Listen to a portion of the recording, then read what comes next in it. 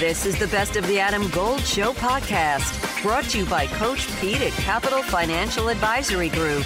Visit us at capitalfinancialusa.com. Eddie Pinheiro, hero. He's the new hero. Man, Zane Gonzalez goes down for the year. Eddie Pinheiro is the hero for the Panthers. I think it probably deserves exploring whether or not Steve Wilks either will be or should be the head coach. And I am curious. I know I said we were going to go through the 6 playoff games, and we're going to have plenty of time for that. But let me just throw this. Let me just throw the phone numbers out there. 919-860-5326. If you're a Panthers fan, do you want Steve Wilks to be your head coach? Because I do think it's fair if you don't. It probably means that you only looked at him as an interim in the beginning, and they didn't make the playoffs. And the truth is that they did have an 11-point lead in the fourth quarter at Tampa against a really not good football team. I realize Tom Brady is their quarterback, and you can always get beat. And you were not a great football team either, but you did have an 11-point lead in the fourth quarter. And Tampa scored 3 touchdowns in the fourth quarter. But are you in favor of Steve Wilks being the head coach and not being the interim head coach? And I have told you why I believe he's the right man for this job. And it really speaks to 2 things. One, head coaching is first and foremost, number 1 is about leadership.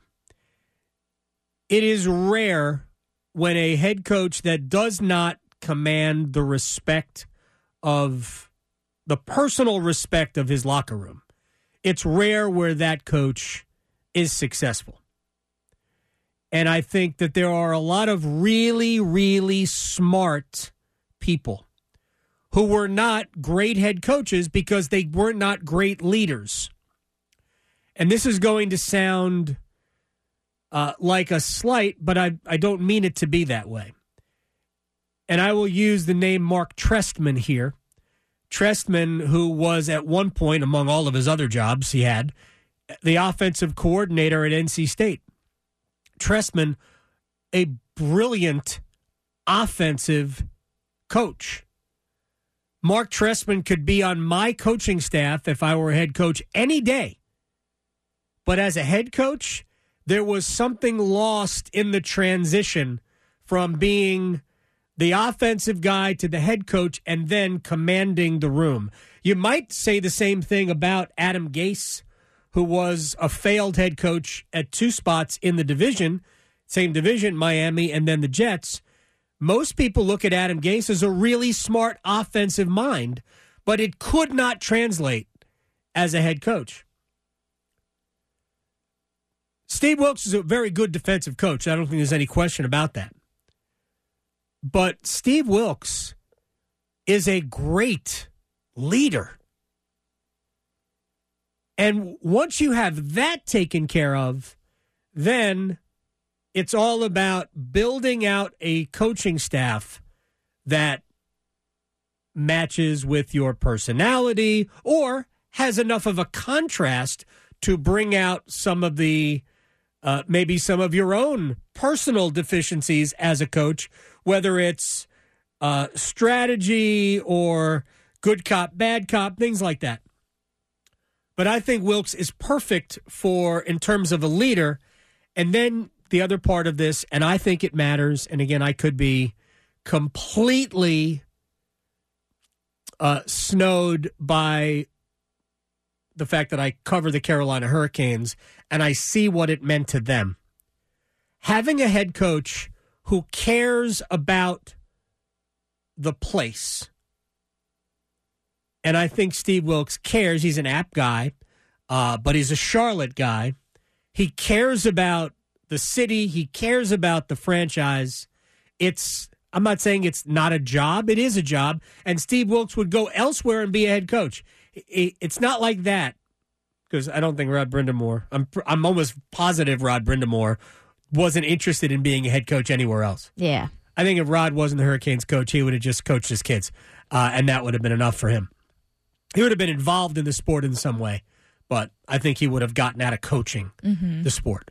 Anyway, if Wilks, I think Wilks would sort of transfer that level of care onto everybody else. And I think you saw that with the Panthers over the, 13 weeks that he was the head coach. Yeah.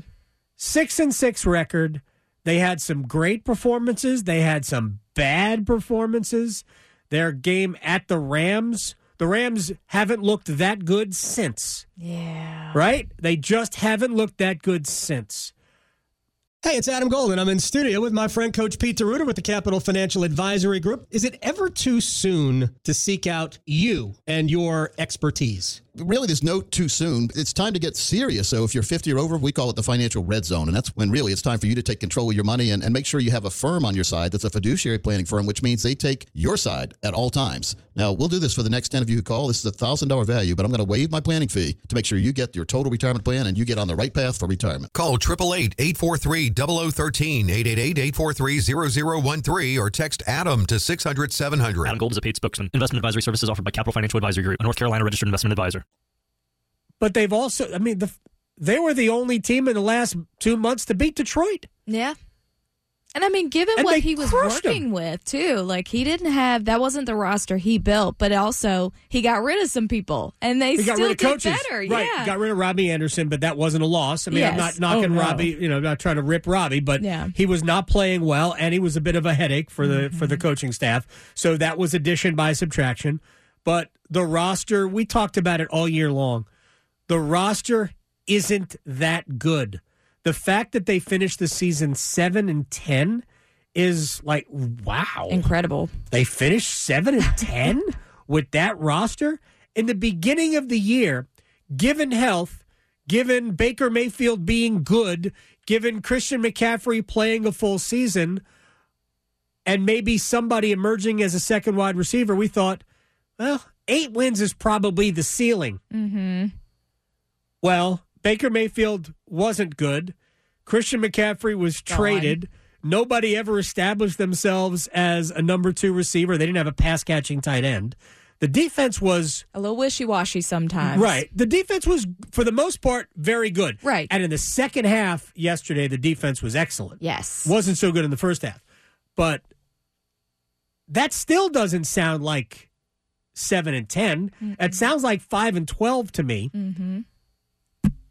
I just thought that Wilks did a very good job in a very difficult spot, and he's such a solid guy that I'd love to see him get another crack at being a head coach.